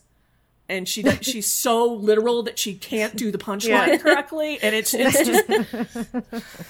just stuff like that. Yeah. It's just a little, it goes further than just being a, kind of a pun, the kind of really thinky jokes that they tell. Gina?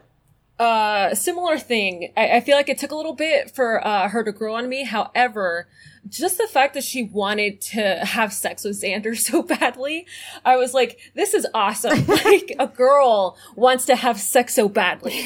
We need to see more of that, So that was really refreshing. And asked for it, right? Asks for it. Yeah, and asked for it. Exactly. Like Xander was the one that was less oh, sure. I don't know. That was always really put off by how forward she was. She was like, look, I have this desire for you. You clearly have this desire for me. Let's put A and B together and make this happen.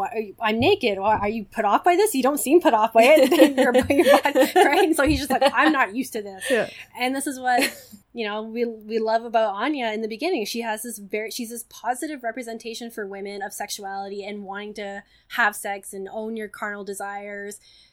But then we see over time she gets shot down. She's getting told, you can't be overt. You're always shocking to the other women in the Scooby Gang. Stop being this way, right?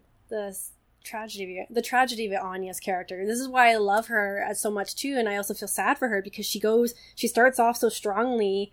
And then you have this point through the series where she is trying to find her identity, and she's either was Olaf's wife, then she's D'Hoffryn's, a vengeance demon, then she's Xander's girlfriend, then she's the shop girl for Giles, and then she was going to be Xander's wife, and then she's no longer gets that opportunity to be Xander's wife, so she goes become a demon again. Then she realizes, can I just say, Xander. Yeah, right? Xander, right? And then she realizes that I'm the only one that likes Xander.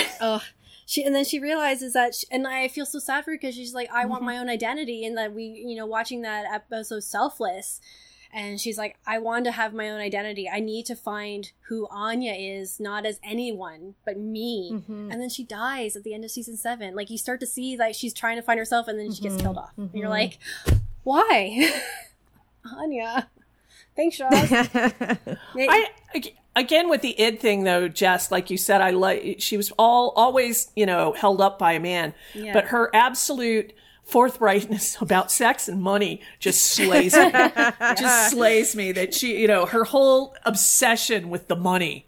Like, the Monopoly game. Can I sell these children? Would you like to smell the money? Yeah. The money makes me feel better.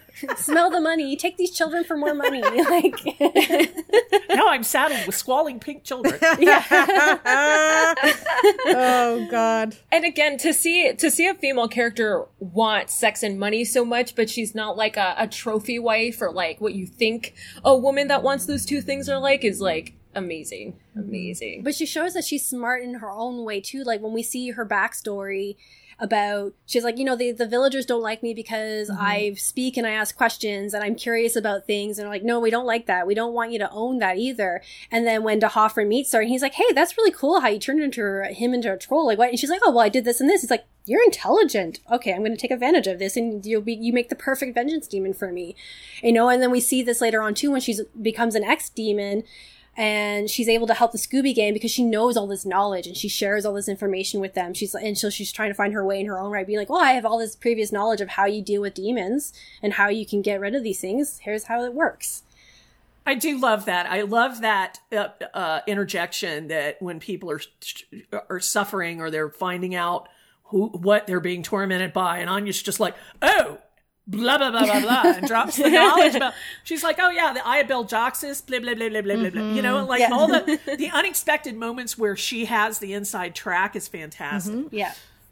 And I do think it's fascinating that she was a vengeance demon, and then when she's not, she wants to find someone. I think that's really interesting. Maybe they could have delved into that a little bit more, but I feel like at least at that point, she doesn't think Xander's like a bad person. So why wouldn't she want to be with him? She was really only extracting vengeance like on men that are terrible, which are a lot, but still. Well, her first job, she was thinking she was going to exact vengeance on Xander, though. That's what's interesting about the whole thing. I think that her off-puttedness towards people of polite society is one of those things that she unlearned or never had because of the time she was born in. So, like, of course, the heartbreaker, one of the best scenes in all of Buffyverse, all of Whedonverse, is when she starts questioning how to behave in the face of Joyce's death. Yeah. And everybody gets so upset with her because she's being inappropriate, and she's like, I don't understand. Yeah. Like, someone explain this to me, right? And that's when it hits you. She's like, oh God, right? She just doesn't get it. No. Yeah. Oh my God. I cry every time. Me too. You see her throughout the entire season. She's trying to understand what it is to be human and, but still be herself and still maintain her sense of identity. Right. But she, like you said, I think it was in this article, they talk about the episode Selfless, that Anya was so selfless to the point that she had no sense of self. So that so she was so dependent on the people around her, the male figures in her life, to keep her in check. Right. And so at the end of Selfless, when she's like, no, I choose myself. I need to find out who I am to be this person. Right. And so she, still her outrightness still offends the people of the Scooby Gang. But at the same time, too, she's not apologetic for it. She's unapologetic for it. That's the word. There you go. I also love her in season 7 of Buffy when she isn't with anyone, right? Not only is she hysterical, but also like, yeah, of course it sucks that she dies at the end, but I really do love that we get to know her a little bit more. And everything with her and Andrew towards the end is like, heartbreaking to me. It's one of those things that I remember from the end of the show more than a lot of other things. Like, I really feel like in season 7, especially like post Xander, which is like the best Anya, and she really shows her humanity in season 7, you know, with Andrew, and she helps training and helps out with all the potentials, and she lives there and she helps everyone out, and yeah, she's finding out who she is there. And I love that Anya, because it's still the Anya that we have all known and love, but she's doing her own thing now. And I love that part so much. And, you know, and the end is selfless, because Jess and I just watched this together, but she even says to Xander, and she's like, but what if I'm no one? Like, what if I don't matter? And he's like, don't be a dope. She's like, I'm a dope. Yes. But, you know, she's like, she doesn't really know. Like, what if she's no one? And that, I think, is an incredible human thing that she said, and that, you know, that she's feeling, because how many of us can relate to that loss of identity and trying to find out who the hell we are in this life, instead of being performative, which I think a lot of what Anya was, the performing of a human being, performing of a female human, how she dressed, how, you know, she was supposed to act, even though you're right, she never apologized for that. But, you know, from her hair and her clothes and some of her mannerisms, and especially when they like put her in a lot of like 1950s housewife garb, was a little disconcerting. But I think she's at her most human at the end. I feel like, and I had this huge moment of realization when I was reading this article on Anya the other day. This bomb went off in my head. So when they're pointing out her clothing and how she does her hair and stuff like that, and I'm just like, she's trying to emulate what it is to be human, but she's trying to emulate someone that we all know very well. She's trying to be Buffy. She's trying to emulate Buffy, and because everyone looks up to Buffy, and everyone, you know, and at the end of the day, Buffy will always be Xander's first love. And so she's always trying to be that for him, and at the end of the day, she would never be Buffy. And so she'll never be what Xander always wanted. And because Buffy, and in a way, you know, Xander was trying to make her into that way, you know, like, oh, you know, like, you don't act this way. You got to act more like this and be like Buffy. And she's like, I'm not Buffy. I feel like sometimes shows forget about past relationships. Like, I feel like any other show would have been like, oh yeah, Xander never liked Buffy. What are you talking about? But like, it's a really sad thread that I feel like continues throughout the entire show. And right up until the end. And it's amazing. Yeah. I think, and it's sad. It's sad. I think that I think that article talked about the Anya character's hair changing an inordinate amount of times, like 50 something times. And every time, you know, it would get closer and closer and closer to being Buffy's hair, right? To the point that Sarah changed her hair because Anya kept copying her hair, right? Long and blonde. I remember that. That was Anya for a lot of, I think, season 6 into a bit of season 7, and then she cut it all off, got dark hair again.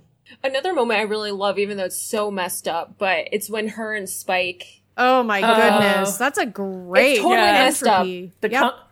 The comfort shag. Oh yeah. Yes. But again, it's very like she wants this, she made her decision. It's refreshing. And she doesn't apologize for it.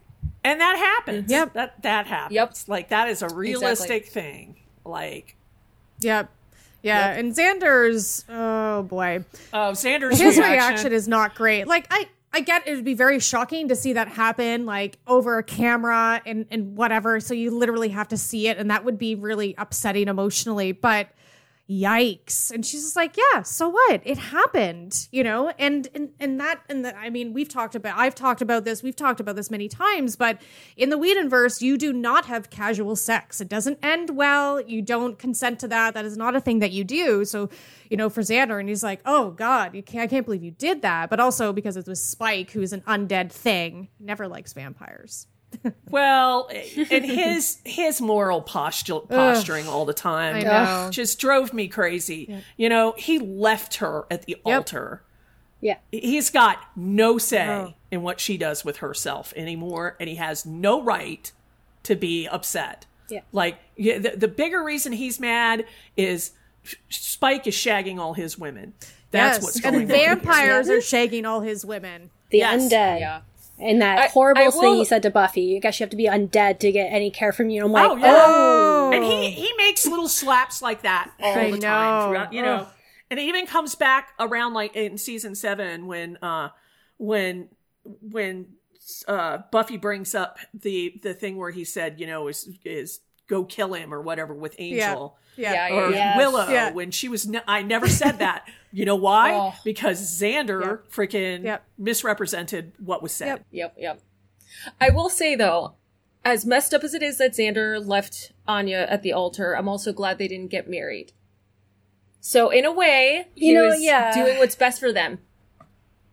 The way he went about it's awful. He should have never agreed to get married, or after he did, if he thought about it, he should have been like, actually, I'm not ready.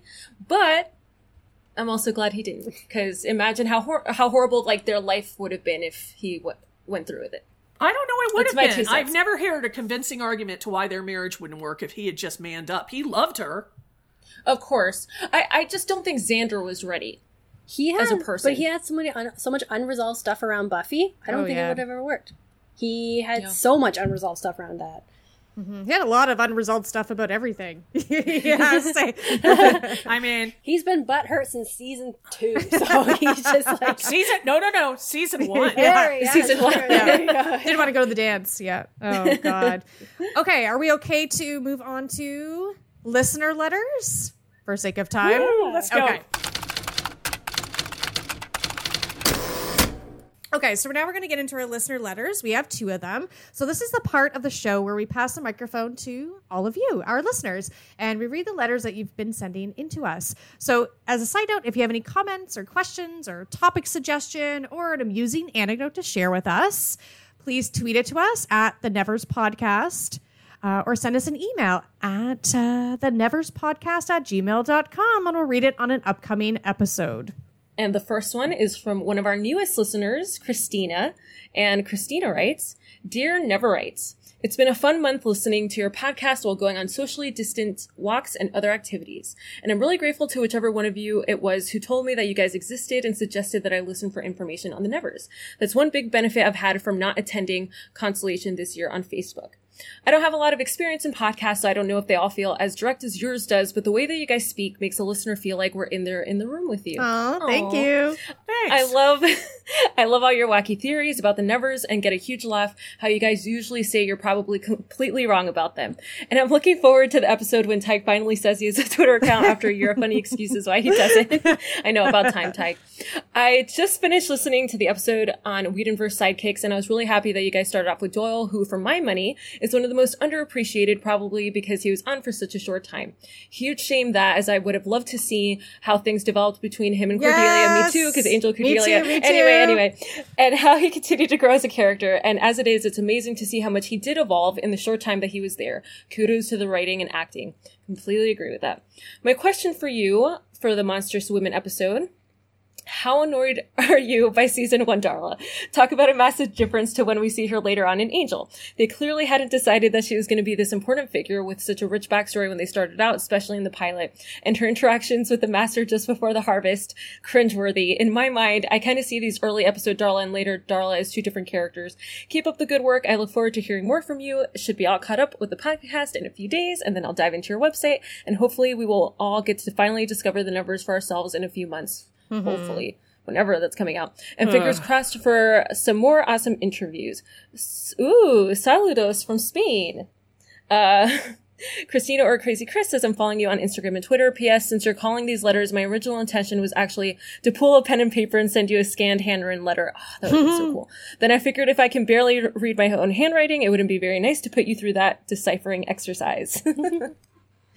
Thank you so much for that. Thanks so much for listening. You're amazing. Thank you. I have some Spanish in me as well. But yeah, it's like you read our minds. I feel like we definitely covered that in this episode. But I'm weird. I still like Darla in season 1. I like Darla in season 1 as well, but I don't think she's the same Darla that came on later. And I think that's absolutely right, because as with many of the characters, she wasn't envisioned in being a long-term investment. You know, they didn't even know if they didn't get a whole season, right? So they got 12 episodes to work it out. So, you know, they Joss likes to not leave loose ends, even if it's one season. So, and I feel like it's kind of like Angel and Cordelia, like they grow so much in the show Angel. So I think it's kind of okay that they're almost seem like different characters at first. Characters grow, you know? Yeah. Yep. Agreed. I also want to say Doyle. I love Doyle. I had such a huge crush on Glenn Quinn when he was on Roseanne. Oh, yeah. And when I heard he was going to be on Angel, I was super excited. He was one of my, teenage crushes, right? And the tragedy of Doyle and the tragedy of Glenn Quinn himself is just... I watch the show now, and I can't separate the two. And I feel the weight of whatever was going on in Glenn's life invested into his character of Doyle. Yes. Yeah. I agree with that so much. I understood why Joss had to write him. David Greenwalt had to get him off the show. It's understandable, but it's just so sad to me because if he had gone through can you imagine if he'd gone we wouldn't have gotten Gunn, but Yeah, I know.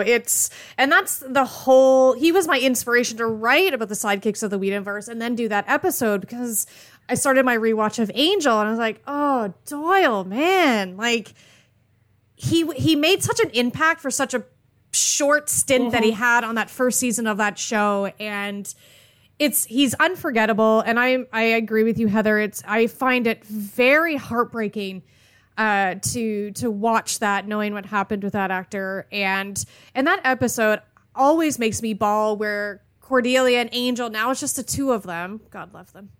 And they're watching that video that he was helping Cordelia make. And he's like, that's it, right? Am I done now? And I'm just bawling.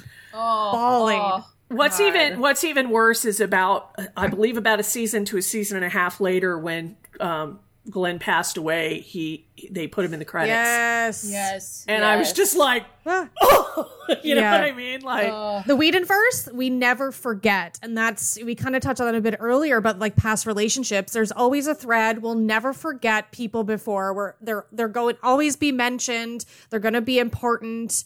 It's just everything is important to the development of all of these characters and their stories. So I hope that answered your question, Christina. So we'll move on to our final question. And our second letter is from Angel. Not to be mixed up with David Boreanaz. That would be interesting. Oh, yes, please. Angel says, I've been enjoying the random bits of info that you've been sharing on social media about Victorian England and now with female monsters from television and film. One of you made an interesting observation about Frankenstein's bride. While his first creation is quite monstrous and off-putting, his second creation, a bride for his first creation, was not as grotesque or monstrous as his first. Is this a case of men being horny, one-track-minded simpletons who can't think with anything other than their dumb stick?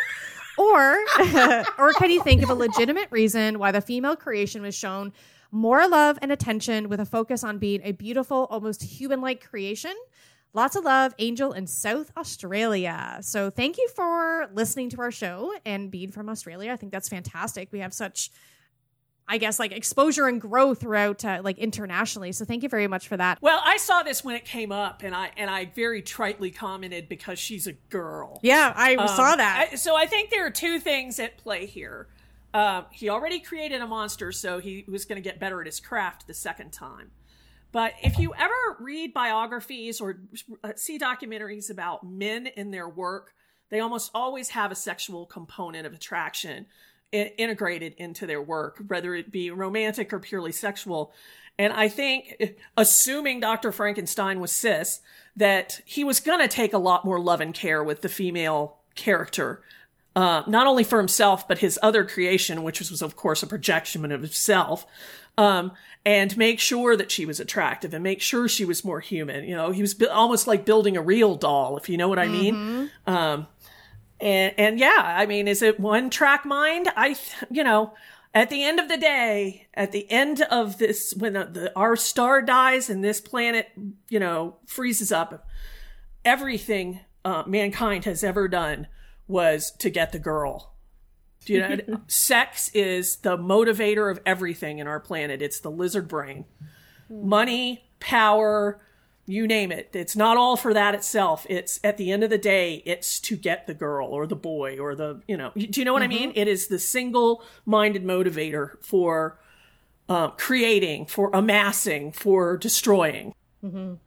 Jess? Well, I'm trying to think, like, when we think of, like, Frankenstein, like, I always thought when he brings together the bride, he is, like, learning from his past mistake. He's like, okay, so I did this. My first creation was very hastily done. I wasn't really thinking. So this time around, I want to add more life. It's like, like when we're trying to create something, we're always trying to do bigger and better. So it's like, okay, well, I'm going to, now that I've done the male, I'm going to do the female. I'm going to do bigger and better. And I'm going to take more time and take more craft and crafting this creature, bring it to life. And she's going to have more intelligence. And she's going to have more insight into who she is as a being, whereas the monster didn't. I see where you're going, though, with Jess. It's the creation of a companion. Yeah.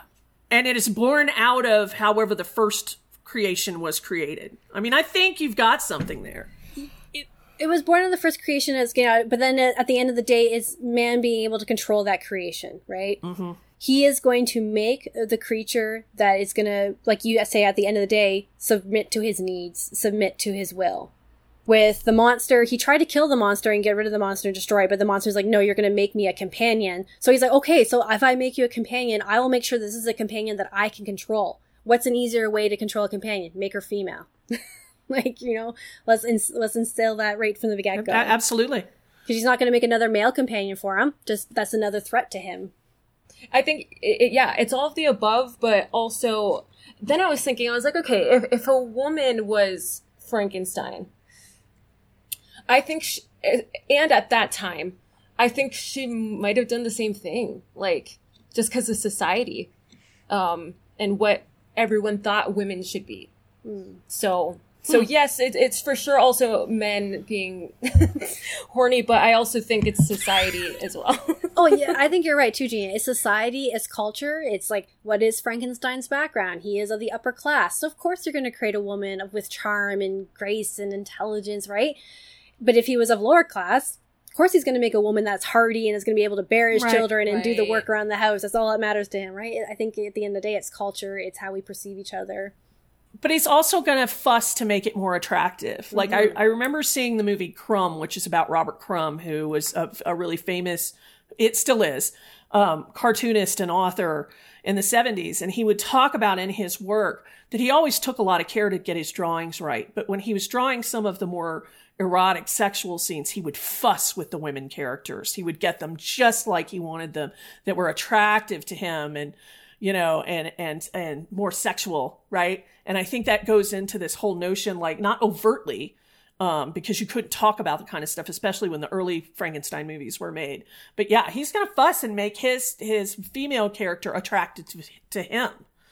And he probably gets a lot of pleasure out of it. Like, it's a motivating factor to get the skin soft and the voice modulated and not be clunky like his first creation was. It's not often you get to create the perfect woman for yourself. Mm-hmm. Right? God, I go back and look at Weird Science now and I'm like, why did I like this movie? Well, thank you very much for Angel. That was a fantastic question. Hopefully that answered it for you. If you have any other thoughts, please, send us an email or talk to us on social media. And I think that is going to end our part 2 of the exploration into the monstrous women of Buffy and Angel. And yep, we said it here. You heard it here first. There's going to be a part 3. Matthew, we're making it happen. Yay. Woohoo! All right.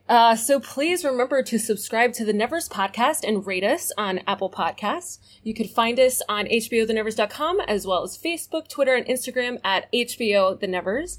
And visit the Nevers podcast on Patreon and consider becoming a patron. Thank you guys so much. I'm very happy that I was part of this episode, and I'm very excited about part 3. Thank you guys for being here. And would anyone like to shout out their social media? I'm Heather. I'm one of the co-hosts of the Nevers podcast. I almost said Nevers Cast again, you guys. Oh my God. You can find me on Twitter at HMBAT at TNP. And I want to do another personal thank you for Jess for coming on to this second, part 2 of the Monstrous Women. Yes. Yay, Jess. Yay. I was going to say, I was just checking our Twitter account and be like, you can follow Spinsters of Horror at horrorspinsters.com. Oh no. Scrap that. Thank you, Kelly, for having me back on this episode. I really enjoyed this conversation on the Monstrous Women. And yep, you can follow me on Twitter at SpectralJess07, as well as our other project, the Spinsters of Horror at Horror Spinsters, and our website and our podcast. Spit on your podcast. Best podcast name ever. I say it every time. Yeah, I know. Thank you, Kelly. Very welcome. Thank you, Kelly. I'm Kelly, the host today and a co-host on the Nevers podcast and the co-host on I Spit in Your podcast. You can follow me personally on Twitter at @KGredner. Also on Instagram. I post some interesting photos, often cats, but it's at Venal_Anatomica. Please follow her for the cat pictures on Instagram. And I'm Gina Gemini. You can find me on Instagram. And we will see you all next time on the Nevers Podcast. Bye. Bye. Bye.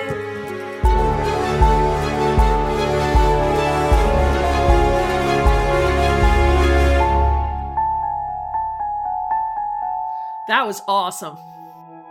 This episode of the Nevers Podcast was written and produced by Kelly Gredner and Matthew Yamanashi, and edited by Matthew Yamanashi at Culture Inject Studios. The intro and outro music was produced by Guilherme Moraes. We are more than just a podcast. We're a fan community. You can keep up to date on the Nevers and chat with other fans by visiting hbothenevers.com. You can also follow us on Facebook, Twitter, Instagram, and YouTube. Just search HBO The Nevers, all one word, and click that follow button. The Nevers Podcast is not endorsed by Mutant Enemy, Warner Media Entertainment, or any of its subsidiaries, including Home Box Office, HBO, and is intended for entertainment and educational purposes only. The Nevers and all names, pictures, and audio clips are registered trademarks and/or copyrights of their respective copyright holders. They're coming. Are you ready? And we didn't go 3 hours, Kel. Woohoo!